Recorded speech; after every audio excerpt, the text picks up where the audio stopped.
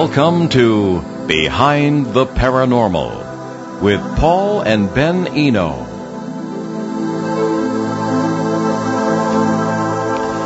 What is demonic possession? Can it happen to anyone? What does it take to get rid of the quote-unquote demon? Well, hello there, and welcome to the 395th edition of Behind the Paranormal with Paul and Ben Eno. And those disconcerting questions, maybe that too, disconcerting questions came from my co-host and partner in the paranormal, my dad. But before we welcome our guest, let's do our weekly paranormal contest. So last week's question was, what is considered the most haunted restaurant in Las Vegas? Well, the first to get that one right was Carl Solier, or Solier, I guess, from St. John, New Brunswick. It's Carluccio's Italian restaurant in Las Vegas. People report minor poltergeist activity, odd things seen and heard, the occasional apparition. It all sounds like routine space-time displacements to me, but who knows? Well, it sounds quite haunted. But this week's question is, on what day in 2011, did 5 different commercial aircraft pilots report UFO sightings over India? So get that right and win a copy of Turning Home, God, Ghosts, and Human Destiny, my dad's most recent book. And we do welcome callers this evening. The numbers are locally or from Canada, 401-766-1240, or from anywhere in the United States of America, 401-449-1240. Now, our poor guest is still waiting here, but I just wanted to say something very quickly. Of course, as you know, unless you've been cut off from the world, we have been the victims in the Northeast here of terrible storm, this Hurricane Sandy last week. And what we wanted to encourage you to do... Oh, yeah, did you hear there was an earthquake in New Jersey? What? Well, it wasn't like anything huge. On top of everything else? Yeah, there was an earthquake in northern New Jersey. I hadn't heard that. I usually follow that sort of thing. The East is a very earthquake-prone area. Our guest is from California. Maybe he can say something about that, but it's off topic. But it wasn't anything serious, I hope. No, it wasn't anything super serious. I'm just saying there was an earthquake there, too. I remember the 87 earthquake. I was in the newsroom with the Providence Journal, and everything was started to shake. But anyway, this is in reference to our websites. We have redcross.org links for you to donate. I know here in Rhode Island, our coast had enough trouble as it was, but if you are in a position to donate anything to the Red Cross, including clothing, go to redcross.org and they'll tell you where to do that, or you can simply make the phone call to the number there. I don't have that with me, or you can go to any of our websites, BehindTheParanormal.com, NewEnglandGhosts.com, even NewRiverPress.com, and you'll see the links to the Red Cross donation site, and that would be appreciated very much. Also, we ask your prayers for Gary Osborne, a very good dear friend of ours and a guest on the show several times, a British expert in consciousness research and a number of other things, who had surgery today, and we ask your prayers for him. We hope to have him back on the show very soon. So, with all that in mind, we want to welcome our guest. This evening we welcome back Jack Rourke, author of the new book, The Rational Psychic, A Skeptic's Guide to Extraordinary Perception. I'm getting old. Jack is a real Renaissance man, Hollywood producer, recognized paranormal investigator who has appeared on TV and radio internationally, a well-known psychic, and much more. He has always impressed us with his compassionate, human, and down-to-earth approach to the subject. And we haven't found that to be too common among investigators. Jack has worked with several other paranormal experts well known to our listeners, especially the parapsychologists Dr. Barry Taff and Andrew Nichols. They have been there have been even television documentaries about Jack. Excuse me, I'm all tied up tonight. He has worked with possession and exorcism cases, and that will be our subject this evening. His website, by the way, is www.jackrourke.net. That's ROURKE, jackrourke.net. So, Jack, welcome back to Behind the Paranormal. Thank you for having me, guys. It's a pleasure to be here. You must, as a Californian, you must have appreciated that weather forecast. You've probably heard when we came up 20s and snow, huh? No, actually, I missed that. But, today it's about 90 degrees here today. It's November, so the fall is my favorite time of year, and we are just not getting enough of it here anymore. Wow. Okay, well, back to Ben. Take it away. All right, so let's start off with something very, not super simple, but it's very eloquently put. What is possession?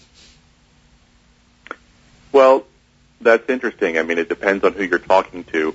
From a religious perspective, possession is the loss of one's will and intellect to a diabolical force, literally being possessed, being overtaken, where the evil inhabits you and you live its will.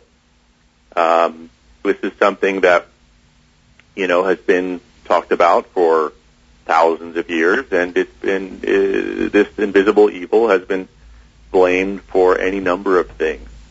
So that would be the simplest explanation. Well, we tend to think of it sort of as sort of like influence. Would you call it that as well, or would you just call it like straight up possession, like a demon or whatever? Subversion of the will. That's pretty strong. Well, there's a distinction between what's called obsession and possession. Yes. And it's important to understand that possession occurs, it's an ongoing process. It's not something where you blink and then you're possessed and then you blink again and you're not possessed. And so it's believed that what happens is that, there's kind of a courting period where one begins to allow their needs to be met in one regard or another through a subtle energetic relationship with, we put evil in parentheses, and this then can lead to what's called obsession, or and think of any kind of obsessive behavior, whether one is obsessed with, say, anything that would be considered morally or ethically unhealthy, pornography, drugs, alcohol, abusive relationships, and this kind of this obsessive phase can last years. So from what I understand, what I'm told, what I've researched, or months. It depends on the degree to which one does or does not accept responsibility for their will.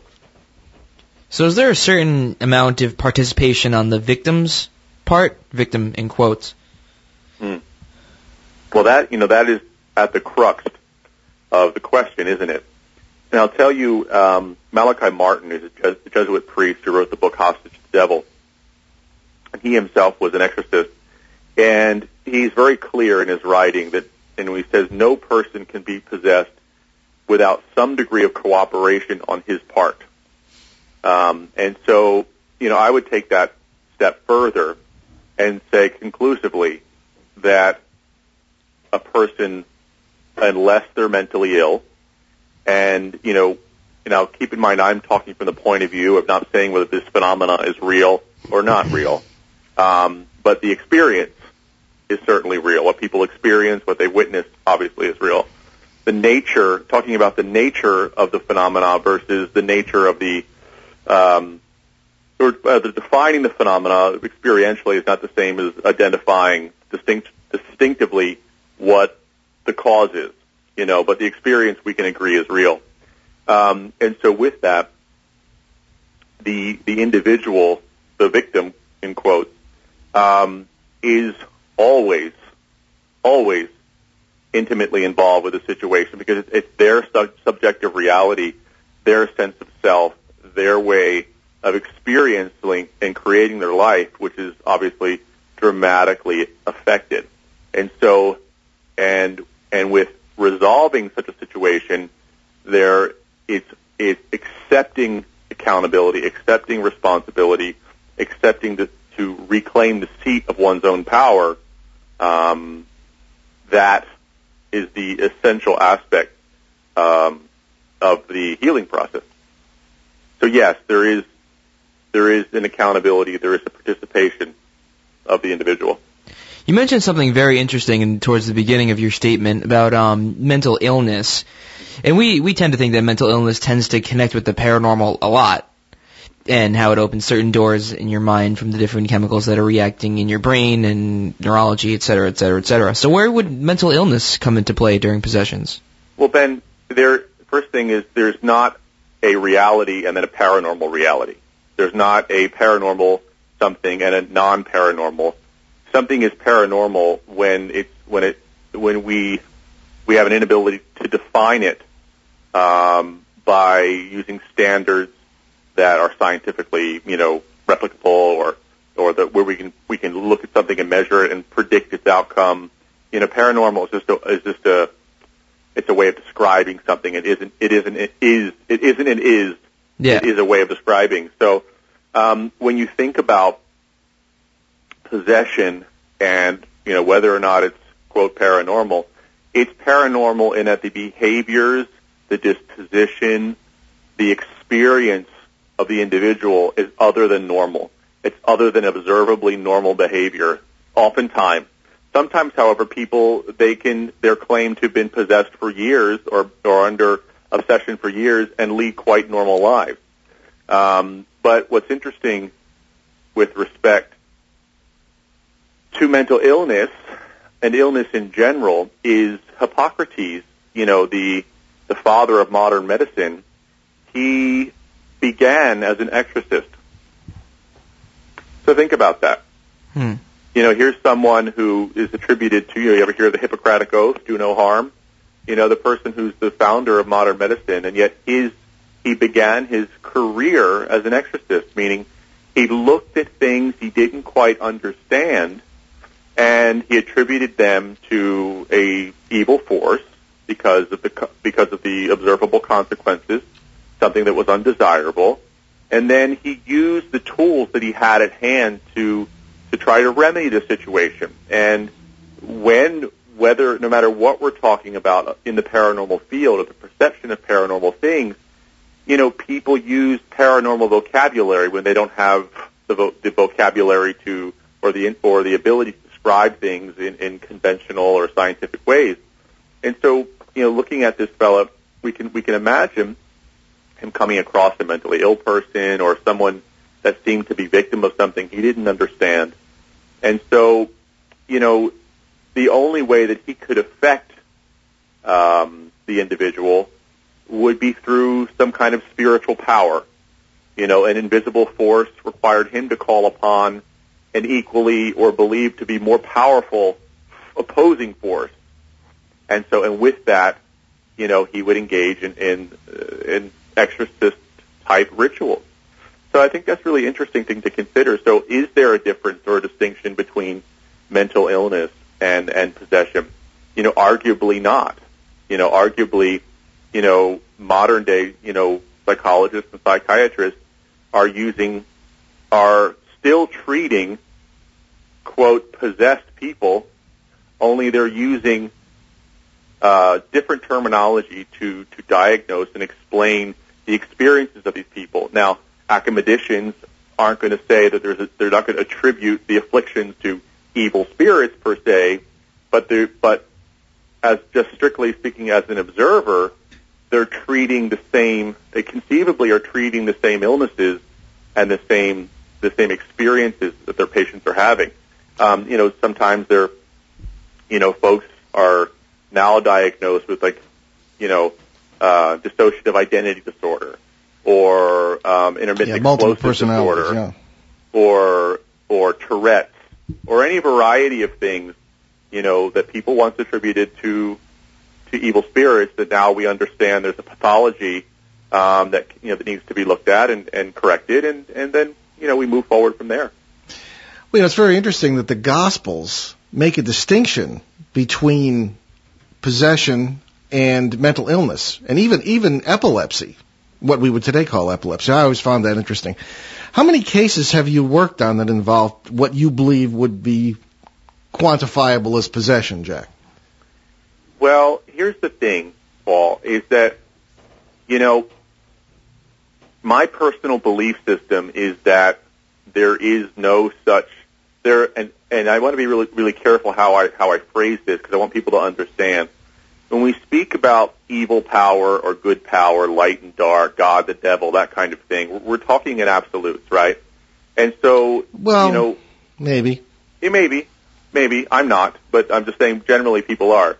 So generally people are, yeah. Yeah, so what I want to say is that, to to say that someone is, I look at the experience someone's having, and I can say, yes, I can see, I can understand, I can empathize, I see your suffering, right?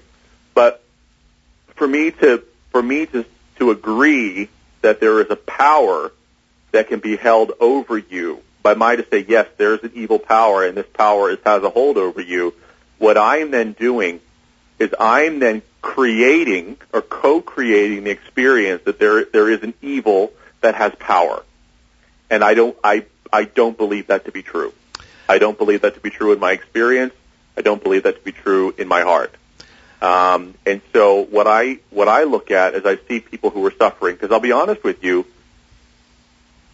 8 or 9 out of every 10 people that contact me, for some kind of haunting or some kind of affliction, 8 or 9 out of 10 times there's some underlying complaint about being possessed, spirits trying to possess me, spirits trying to get a hold of me. Yeah, we get that all the time, too. Of course you do. And it's because people don't understand the nature of their own mind, their subjective experiences, and underneath they're feeling victim.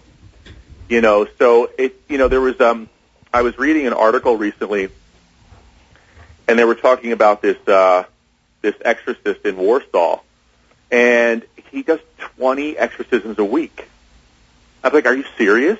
I know who you mean, yeah. Yeah, 20 a week. And then, of course, in Italy, there's some sections of the country that are just as hysterical.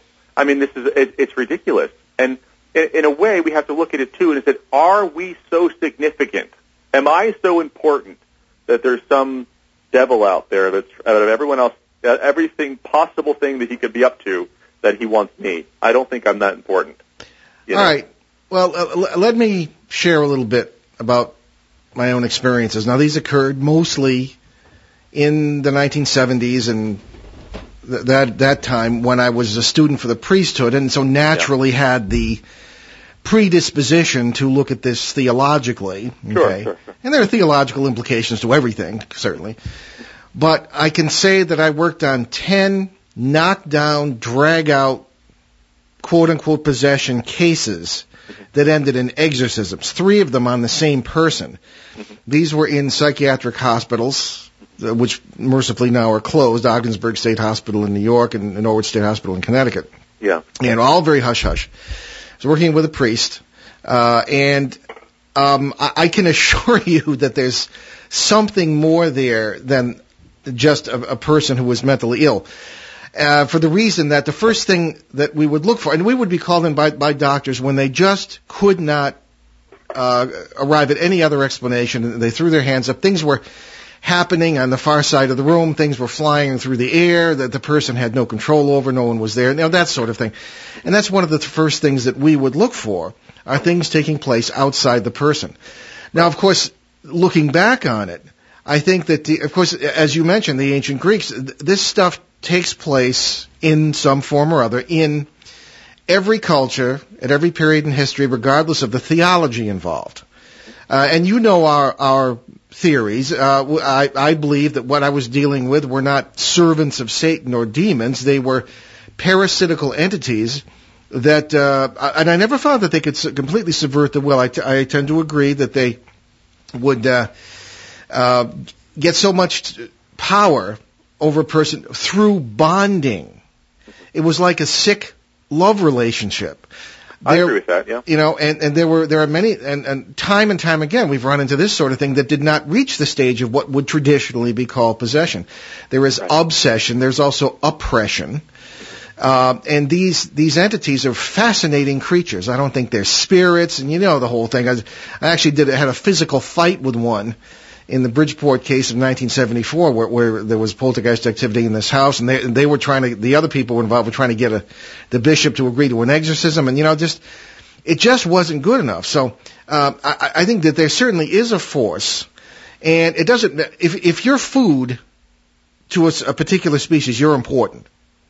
And we apparently are among the food sources of these parasitical entities. And you know what I often think of, Jack, is that line from, and I'm always saying this, that line from Bram Stoker, where Count Dracula, is that Jonathan Harker comes to the door for the first time of the big castle in Transylvania, and Dracula says to him, "Enter of your own free will."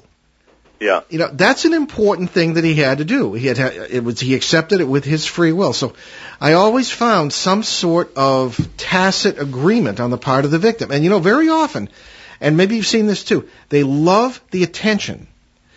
And we always say, if this thing feeds your ego, look out. But there was one case right here in Rhode Island where there was a woman who was utterly convinced that this thing that was after her was a lover from a former life, and all the spiritualist stuff comes in. And it was a darn parasite trying to get something to eat.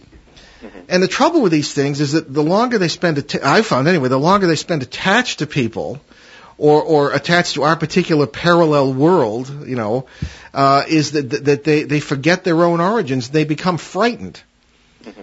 And I found in exorcism ceremonies, there was one awful experience where I was addressed. I was one of two people holding this person down. And I was addressed in what later turned out to be perfect Malay, the Malay language. Mm-hmm. And that took a long time to find out what it was, because the priest wrote it down. Yeah. Saying something very, very personal about me, my father, and his death. Mm-hmm. That I start to sweat just thinking about it. This thing knew all about this, and they will push buttons in order to feed off you too. So that's my experience with these things. I hope I never have another one. Yeah. But what's your experience with these things? Well, my experience has been working with people who believe they're possessed, who report that they're possessed. I mean, the eruption of, psychokinetic activity, threats and swearing and vulgarity and, thrashing, all that sure. sort of stuff. Yeah.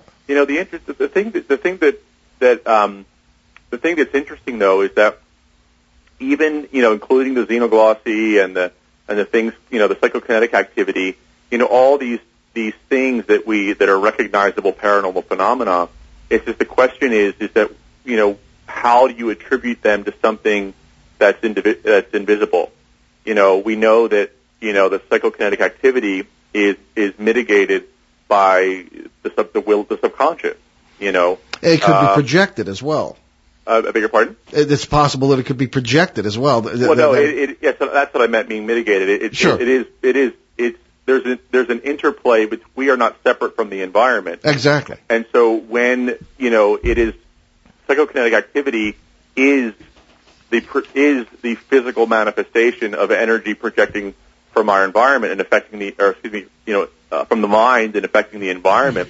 So, the way that we personally experience, the fear that we experience, perhaps, in connection to witnessing such events, causes us to go to, a theological interpretation of the event. Sure.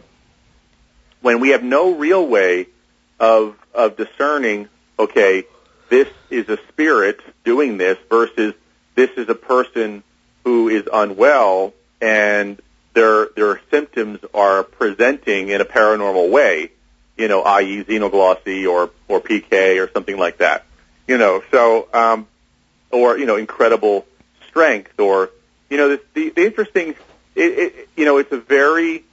it's a phenomenal thing, and I'm not saying one is right or one interpretation is right or one is wrong, because at the end of the day, the only right course of action, the only right path, is the one that alleviates the suffering of the person at the epicenter. That's true. Yep. So, what I found is that sometimes that, when you take a more spiritual approach, and, quite frankly, it's the only approach that, I ethically can take, since I'm not a psychiatrist and I'm not a priest, is that, when you make a connection with someone in a way that covertly sort of validates their own beliefs about their experiences, and then you slowly influence their understanding of it, and it's like you have to slowly kind of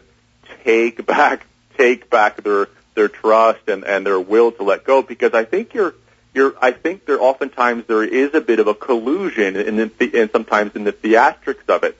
And there does seem to be an enjoyment sometimes of being the center of attention, having this power over other people. And we have to wonder, is it some kind of sick secondary gain by someone who is just, acting out and getting attention, negative attention, or is it something else? How do you discern? But at the end of the day, like I said, is, when it results in a healing, then that's really all that matters. Oh, that's true. Okay, well, we're going to take a break right now. And you're listening to Behind the Paranormal with Paul and Ben Eno on WOON 1240 AM in New England's beautiful Blackstone River Valley. Stay with us. Hi, everybody. This is Mark Garrow, the host of PRN's Garage Pass, where I keep you up to date with all the latest NASCAR racing news. Garage Pass can be heard right here on WOON every Tuesday through Saturday mornings at 7:35 and is sponsored by Simon Chevrolet, 114 Fortin Drive, Woonsocket. Remember, Simon Chevrolet is always open online at simonchevy.com. Garage Pass, Simon Chevrolet, and WOON Woonsocket Radio, a winning combination. ON Radio, ON Worldwide. And we wanted to remind you about Amazon Kindle, which now exists in several versions. And, of course, gift-giving time is coming near. So we point your attention to the Kindle Fire HD. It's larger. It's an HD, of course, a high-definition experience. You can get up to 22 million, probably more now. Publications, games, apps, movies, television programs. Really, really amazing thing. And it's not all that expensive. The high end, you can pay as much as $4.99, or you can pay as little as $1.19. And books, of course, include my books, 4 of my books anyway, and including the one on Rhode Island history, which might be of interest to many of our listeners. Rhode Island, A Genial History, written with Glenn Laxton from Channel 12. And also Faces at the Window, Footsteps in the Attic, and Turning Home, God, Ghosts, and Human Destiny. And I always drag the poor guest into this. Jack, is your book, Rational Psychic, available on Amazon Kindle?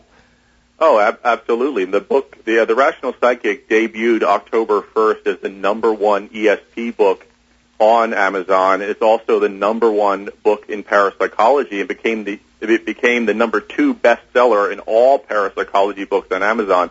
It's sold out in advance in Canada and the United States, but it's available now, and it's absolutely there. It's doing extraordinarily well. Thank you. Outstanding. Very good. And I do recommend it. It's a great book, and we had a great show on CBS with Jack on that book, too. And you can check back BehindTheParanormal.com for a free podcast of that show. It was only a few weeks ago. So, okay, well, let's return to our subject then. Jack, we were, of course, talking about the issues of possession. Now, I began to broaden my own point of view on it after the seminary years, and I really have to agree with much of what you say.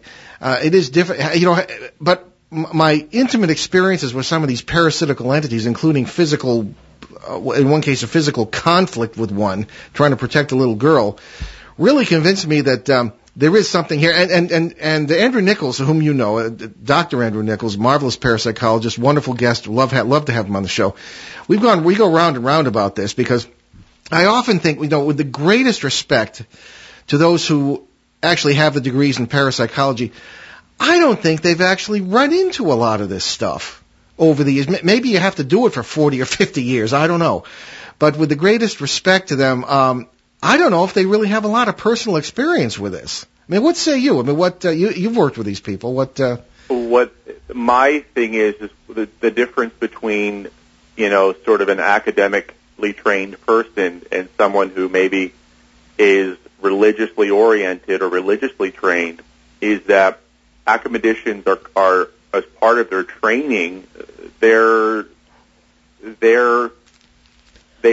learn how to objectify their experiences, meaning they take their emotions out of it and they view something in strictly on what its observable merits are. And so with saying that is I believe you could take a scientist and you could put him in the exact same room as a theologian, and they're going to come to different conclusions. Yeah. As to what the nature of the phenomena is, because it's the same thing as if you take a Spanish-speaking person and an English-speaking person and put them in the same room and say, describe this flower. well, they're going to use two different languages, but at the end of the day, they're saying the same thing. The difference is which language evokes an emotional response to you. The Spanish is going to have no meaning to you, and likewise, the English will have no emotional, connection, won't resonate with the Spanish-speaking person. So, I don't think that it's the lack of experience. It's objectivity, and it's the ability to understand the underlying neurological, biological, and psychological causes that can manifest these same phenomena. But we don't know those causes, and if they say they do, they're lying. Really? Well, yeah, but we know very little about our own minds. I mean, I'm not disagreeing with you. I agree with you, but I think that I don't know. Maybe it's because of my age. It seems like I've spent my whole life questioning these things and running them through the ringer, and there comes a point where if you want to help someone, and I agree with you so deeply that compassion really has to be the bottom line here, in helping people. That there are just some things that eventually you just have to accept. Maybe you disagree. There are times I might disagree, but do you have to accept that there's some devil out there, or some invisible spirit that can attach itself to you? I mean, is that something that is that an absolute reality, and that's what we have to accept? I believe that, yes, it is not a devil, and not in the theological sense, but in the natural sense, like a mosquito or something else. I think that we have to accept the idea, at least, as many do, that we're dealing with parallel realities all the time, and that you've got other kinds of creatures, and it's all part of nature, and as crazy as it may sound, that don't necessarily have the same theology we do. And that they do have to do something we do, and that's eat. And that is what I've found over the past 40 years. Because you could be wrong about these things, that doesn't mean that I'm right. You can do things wrong for that period of time, but I just... And if someone carries a thirst for pornography, or they carry a thirst or a hunger for... alcohol or abusive relationships, are they not responsible for that hunger? Or I see what you mean. Oh, absolutely. I think. I'm not disagreeing with you on 90% of what you're saying. Yeah. I think that personal responsibility is very important. It's something that isn't stressed that much these days. And I've seen 999 times out of 1,000 people use this as an excuse. Even if you look in the Rational Psychic, A Skeptic's Guide to Extraordinary Perception, I spend a great deal of time, breaking down, I think two or three chapters maybe, talking about one particular case and the instance, of possession and how we can come up with these experiences and feelings and sensations of something looming over us or trying to take control over us and things like that. How we can feel and sense these things, and then also how we can sort of recover from this. And it really is about taking responsibility for ourselves and owning our own emotions, because within each of us, we all have our shadow, those split off aspects of ourselves that we refuse to allow ourselves to feel.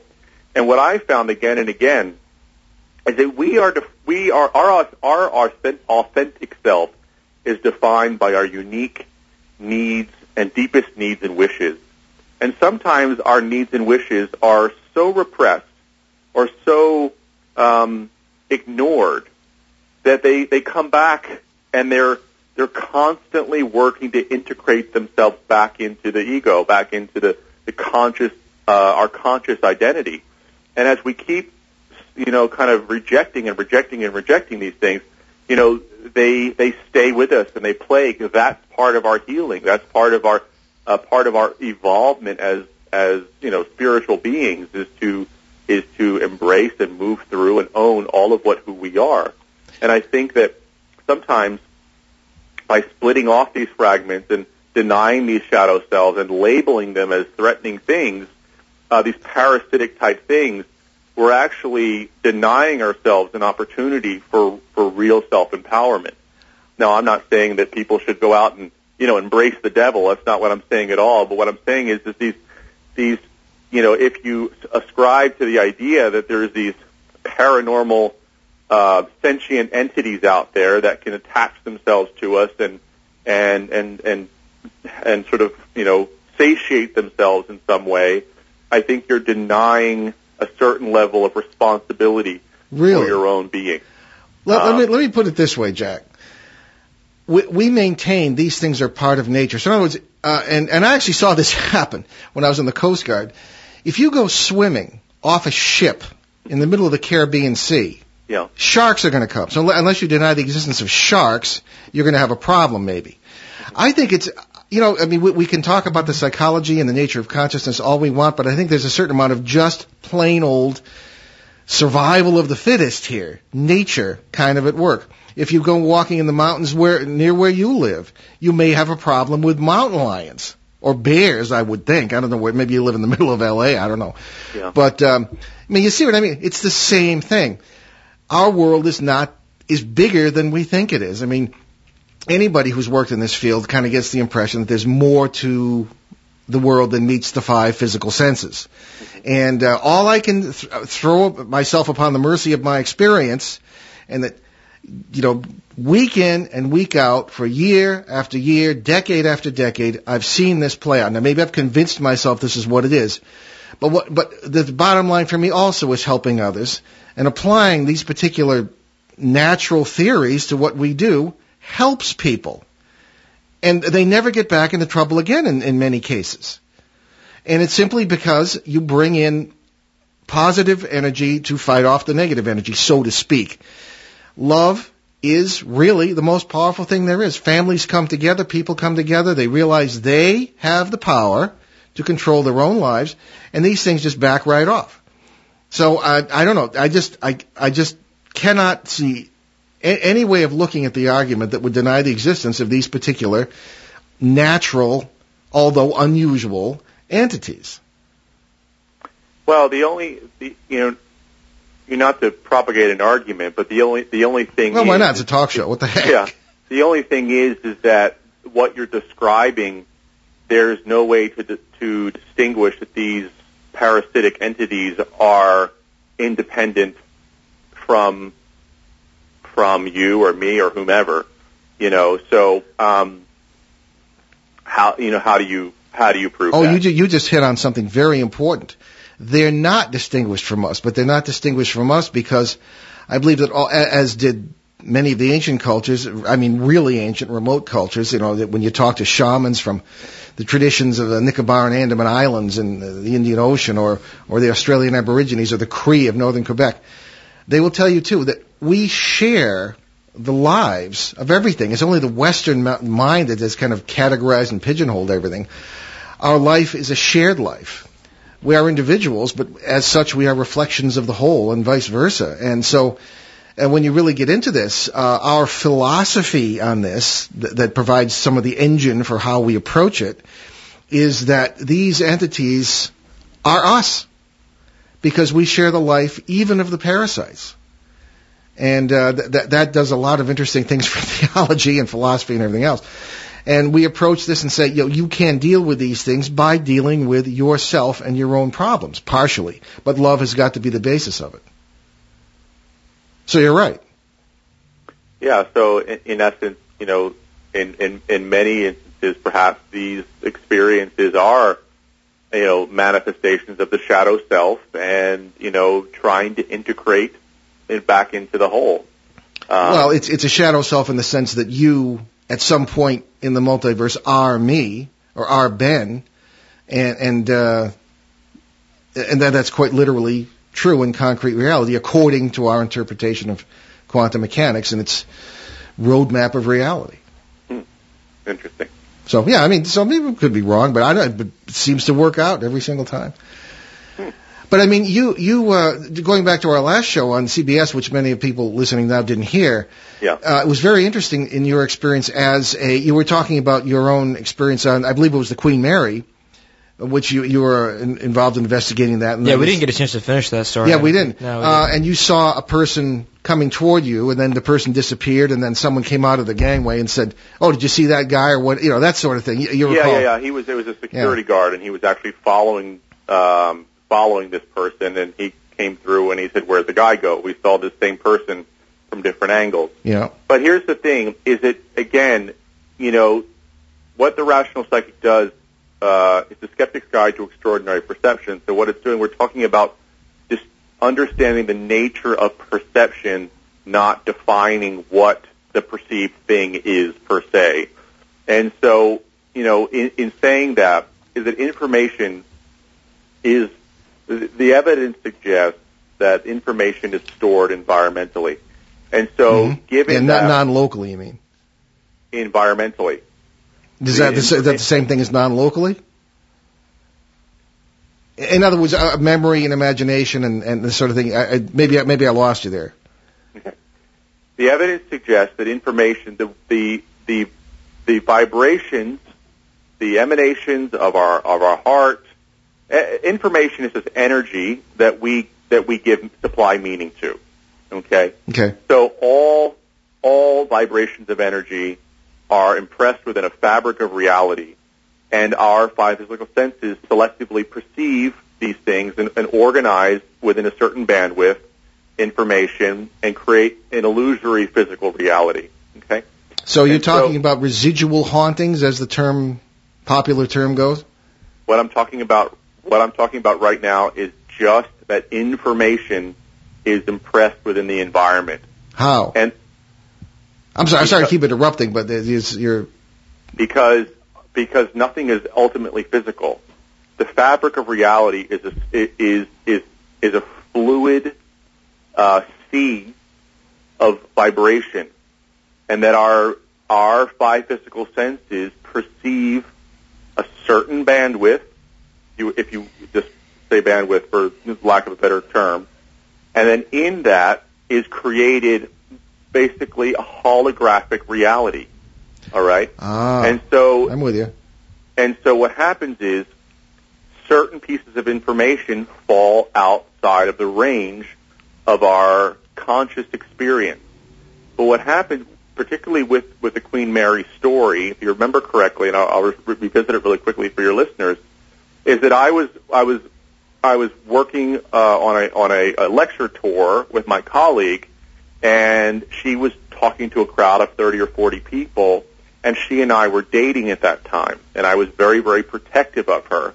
And so it was relevant to me that she not be interrupted. And so I perceived this person walking into where we were, and he was walking where he shouldn't be walking, and it would have interrupted. So this person, that energy of that person, the disturbance he would have created would have affected the person I cared about, the person I was protective over.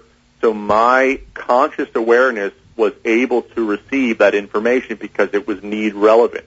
The security guard who was following this energy on a path where he wasn't supposed to be, it was need relevant for him to perceive this person because it was how he made his living. And so what I'm getting is there's a confluence of things going on here, but the point is that when there is no reason to believe that this person was even sentient, was even conscious, it's just that our brains, our awareness, because of need relevance, was able to animate the information that existed in the environment at that point. And hence, it resulted in experience.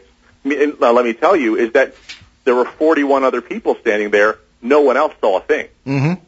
Only he and I. What we had in common was need relevance. I see what you mean. The holographic universe idea is is one interpretation that's come out of quantum mechanics, and I very much respect that. So again, we really just don't know. So let's get back to our original topic, because we're almost out of time here. Jack, were you to encounter a case with someone that traditionally might be attributed to possession, stuff's flying around the room, weird things are going on, the person's speaking in strange voices, and all this stuff that really does sometimes go with this. Mm-hmm. What do you do? Well, what would I do? Well, do you has that ever happened to you? Do you work with others on this? In the sense of if I encountered someone who was that ill, I think that that's not something I would tackle on my own. Oh, absolutely not. No. I feel like it would, and not because of being afraid or, whatever. Well, it's being realistic.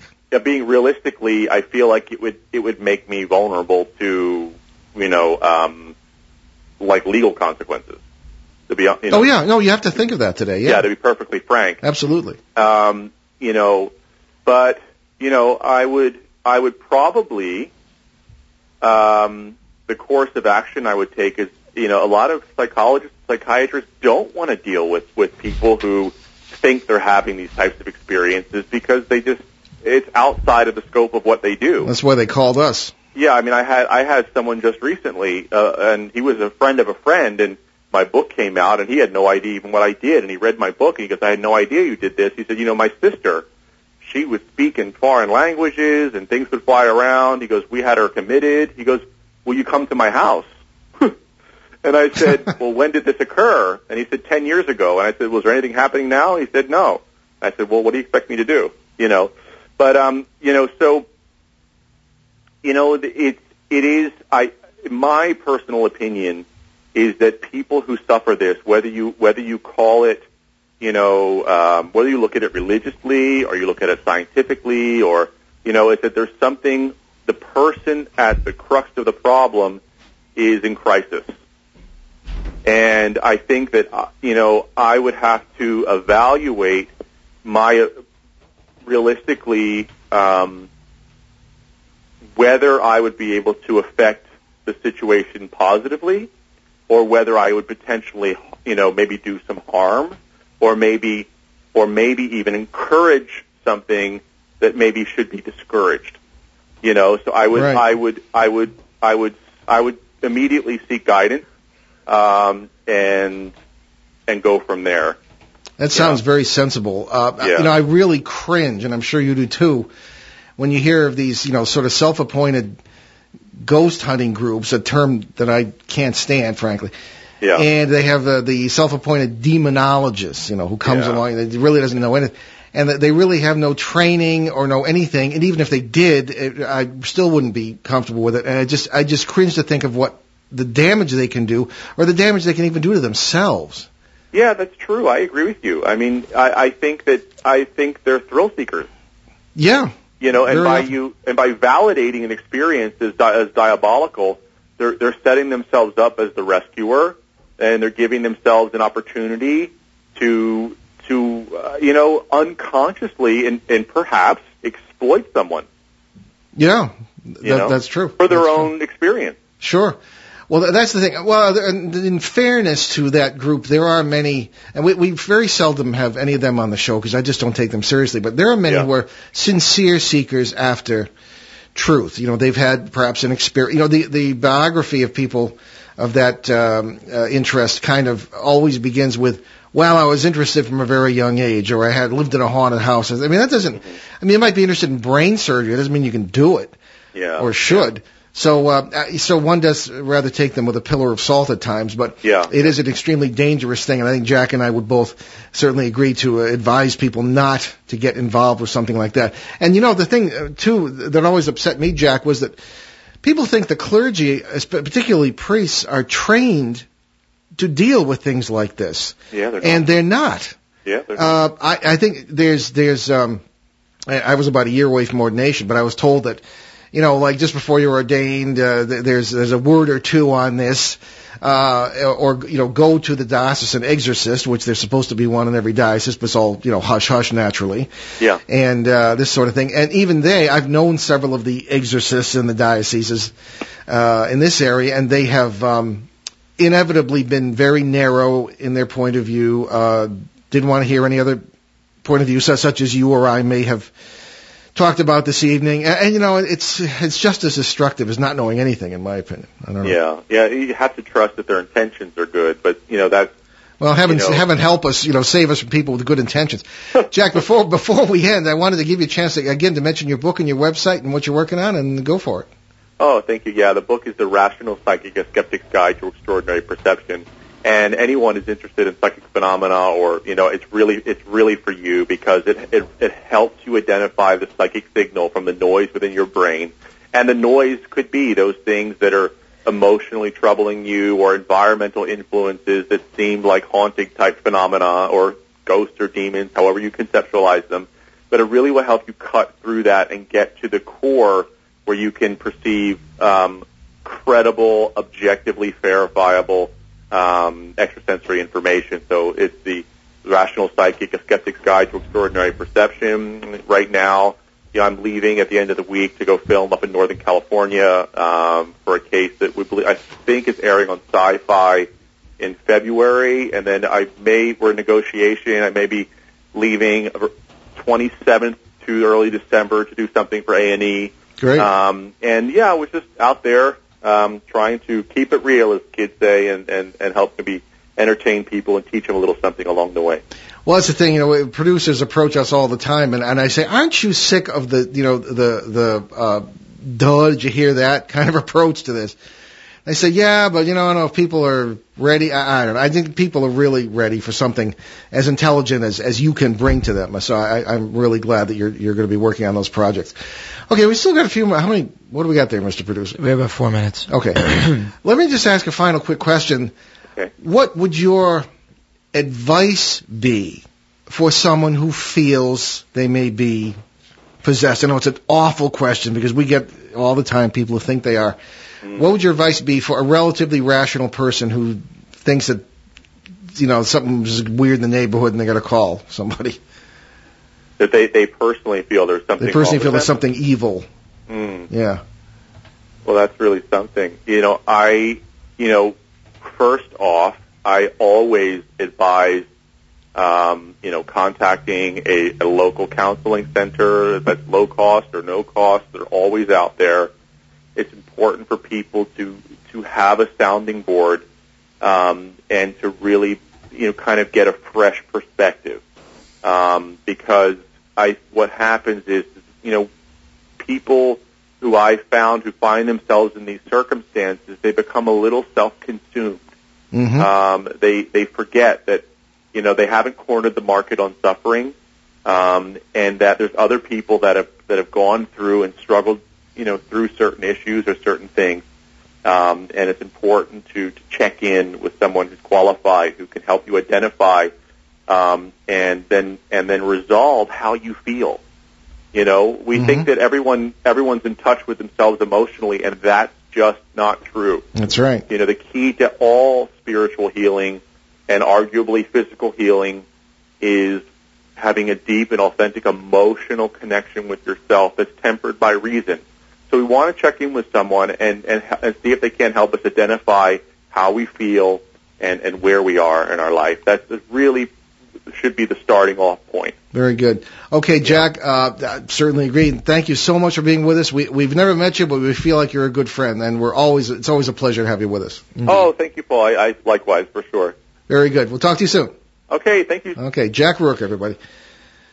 Okay, we got just time for announcements, I guess. We do. Watch for news on the Necronomicon Providence. The H.P. Lovecraft Convention set for August 23rd through the 25th of 2013 in Providence. And we'll be keeping you updated on that, so you can check for more stuff like that at www.behindtheparanormal.com. Okay, and don't forget also nearly 400 free podcasts of the shows. And if you got to buy my books, please do it there, because it will help us keep the podcast free. So many thanks to our producer, Ben himself, again, doing a fine job here at the studio. Thank you. And next week, November 12th, Ben and I will host an open line show to catch up on that ever-growing stack of emails. So on our regular CBS radio edition, on November 11th, our guest will be ghost researcher John Tobin for a rare appearance on the show by the head of a ghost hunting group. And as I pointed out last night, it's not really a ghost hunting group, but it'll be an interesting conversation. Well, his approach is very unique, and that's the only reason why we're having him on. So, if you have questions for us or for our guests, get those emails in now. So, Paul at BehindTheParanormal.com or Ben at BehindTheParanormal.com. And given what's going on in the good old USA tomorrow, we leave you with a very important thought from President John F. Kennedy, and it applies to good people in every nation. Ask not what your country can do for you. Ask what you can do for your country. So thanks for sailing with us on our great cosmic journey, and we will see you next time.